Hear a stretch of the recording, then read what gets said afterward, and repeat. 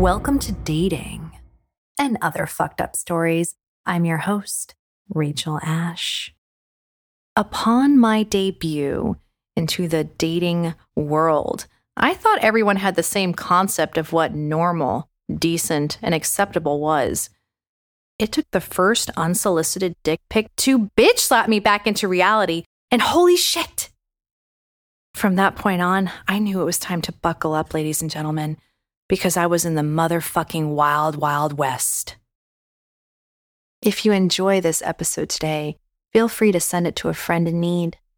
If you are listening on Apple, take a moment to write a review. I truly appreciate all of you.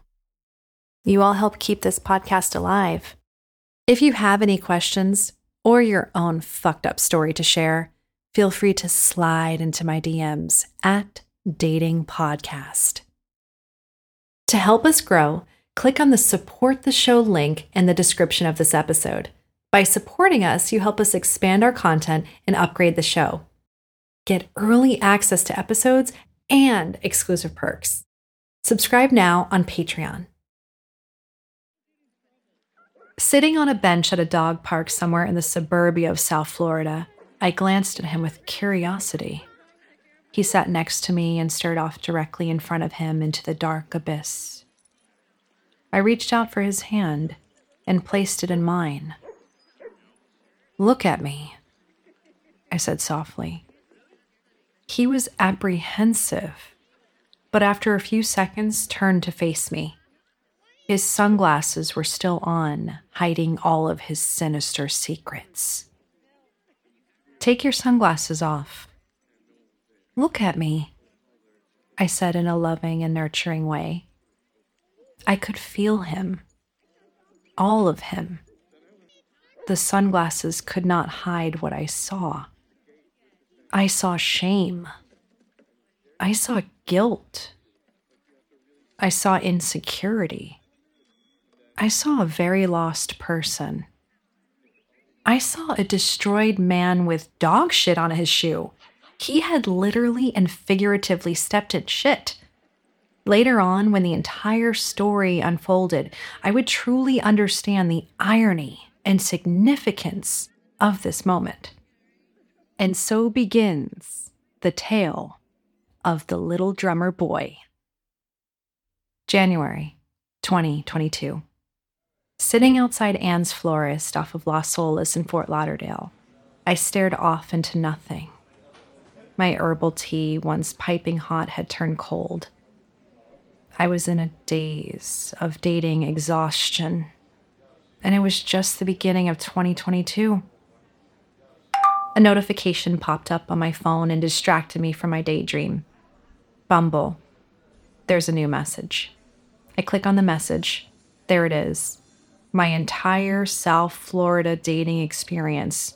The last 2 years summed up in a few lines.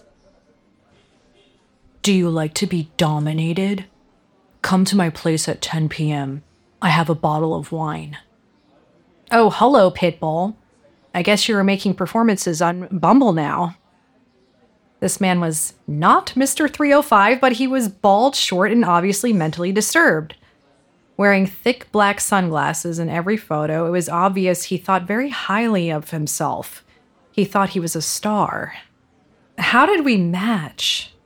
Trust me, I'm asking myself the same thing. Honestly, I had seen his profile and thought it was hilarious, so I swiped right in hopes of hearing what his story was. It worked clearly. He told me he was in the music industry and was in Miami shooting a music video for his next single. I laughed. Maybe it was Pitbull? I shook my head and put my phone down, took a sip of my hibiscus tea, and closed my eyes to rest my mind for a few seconds. There was peace in this moment. A moment that was short-lived when his proposition suddenly bitch-smacked me in the face. "Come to my place at 10 p.m. I have a bottle of wine." Oh, geez. Does this actually work on women? It's no longer dinner and drinks. Now it's wine and dick. Disgusted, I handed my friend Elle the phone for her to take a look at his solicitation. She shot me back a face of pure horror and anger. She didn't have to say anything. I know, I said back as I reported him to Bumble. This behavior is dangerous for women. I want to protect my fellow girls from potential predators. The days of saying whatever you want to women are over. If you say something unacceptable, you forfeit the privilege to use dating apps. We have reduced dating apps down to sources of easy, cheap sex. Who does it benefit? Men. Dating apps were created for men to have an endless supply of women. It's a hard pill to swallow, but it's the truth. If it was to benefit women, then dating apps would be created much differently. Even Bumble, the app that boasts being on the side of women, favors men. Bumble is the lazy man's Tinder. Men sit back and let women come to them. Then they let the woman take care of everything. They let the women plan the entire date. Sometimes they even expect her to pay for her side of the date. Slightly discouraged, Elle and I went on to talk about dating in South Florida. Both of us were beautiful, educated women in their early 30s. We had so much to offer, yet the only men we were running into lately were failure to launch type of men, or as Elle likes to say, farts in the wind. Farts in the wind are men who initiate a few lines of correspondence, talk about meeting up, but never actually set up a date. Hence, farts in the wind. The two of us ladies probably didn't have the best mentality that day outside of Anne's. Could you blame us, though? We had been through the ringer with emotionally unavailable men. We needed the universe to throw us a bone for once. With a big, breathy sigh, I melted all the negativity away and seeped back into enjoying my hot tea on this Sunday afternoon in the heart of Fort Lauderdale. Live, soulful acoustic guitar music took over the outside patio, setting the tone for a girl at a crossroads. I was in the crossroads. I was ready to give up. Hell, I was already ready to accept God's plan for me to be eternally single. I wasn't afraid anymore. Then, there he was. Another Bumble prospect popped up. Are you ready? I had asked when we matched on Bumble.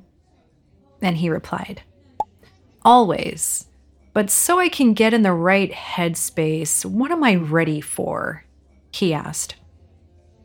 Our date tonight, winky face, I replied. Right to it. I love it. Absolutely. Where do you live? He asked. Flagler Village. I love that you're so spontaneous, I answered. Spontaneity, the spice of life, winky face. Okay, that's not far at all. I'm at Hollywood and 95. Sure, let's meet in Fort Lauderdale, I suggested. Sounds good. Anywhere in mind? What's open on a Sunday? I start to think out loud. Not sure about Fort Lauderdale. There is Shooters by you. It's like nice, casual. Not sure if you've been. They have a beautiful outside area, though it's a bit chilly. Yeah, let's go there, I replied. I told Elle I somehow just set up a date. I needed a date. It had been a while. I needed a night out to detox. Then I remembered Sidewalk Bottle Shop. I had been following these guys on Instagram since I had seen them on a friend's story a couple of months prior. These guys are hilarious. Their responses were always funny whenever I would reply to their stories, very engaging, which is rare on social media accounts of bars and restaurants. I assumed it was, 1, they were just starting out, or 2, they were just cool as fuck. Maybe a little bit of both? I digress here. It was Sunday, January 23rd, 2022, and I messaged Sidewalk Bottle Shop, a local wine shop here in Fort Lauderdale. You're not open tonight, right? No, we are closed Sunday and Monday, but we'll be there today drinking for the football games if you want to pass by. Should I bring a first date I just met today on Bumble or just come solo and hang with you guys?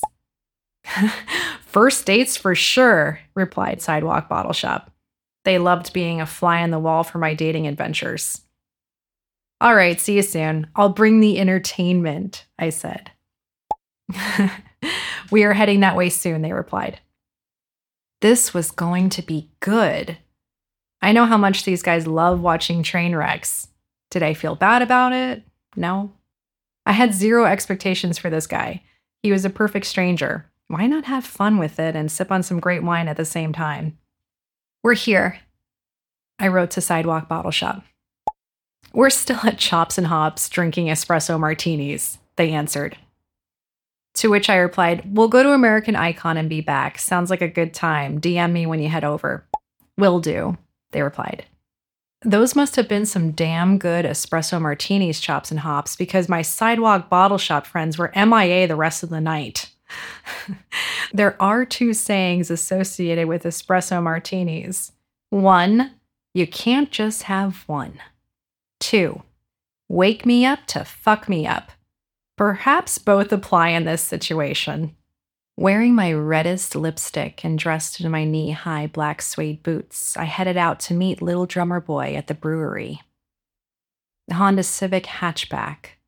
This car is the epitome of every college guy, except he wasn't in college. He was 32 years old.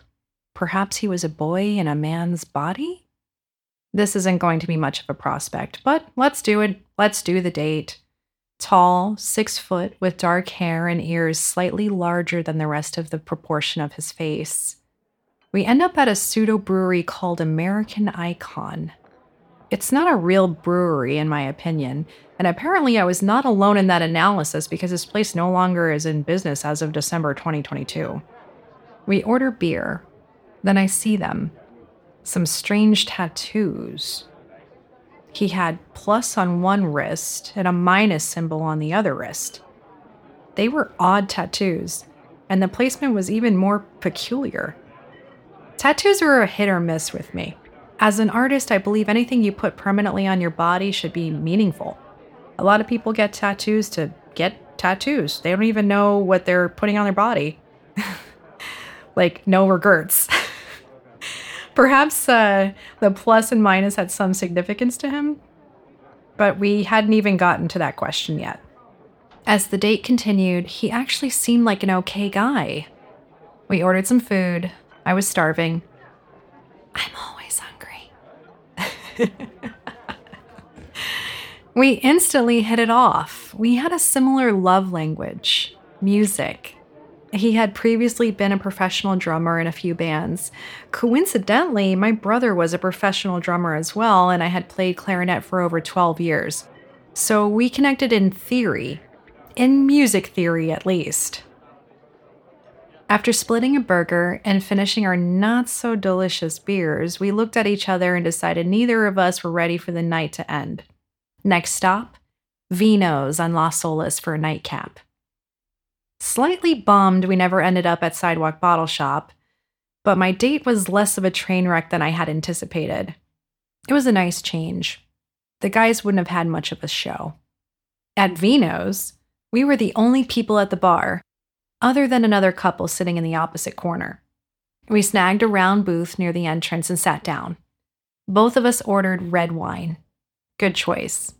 Classy. No Tito soda with this date.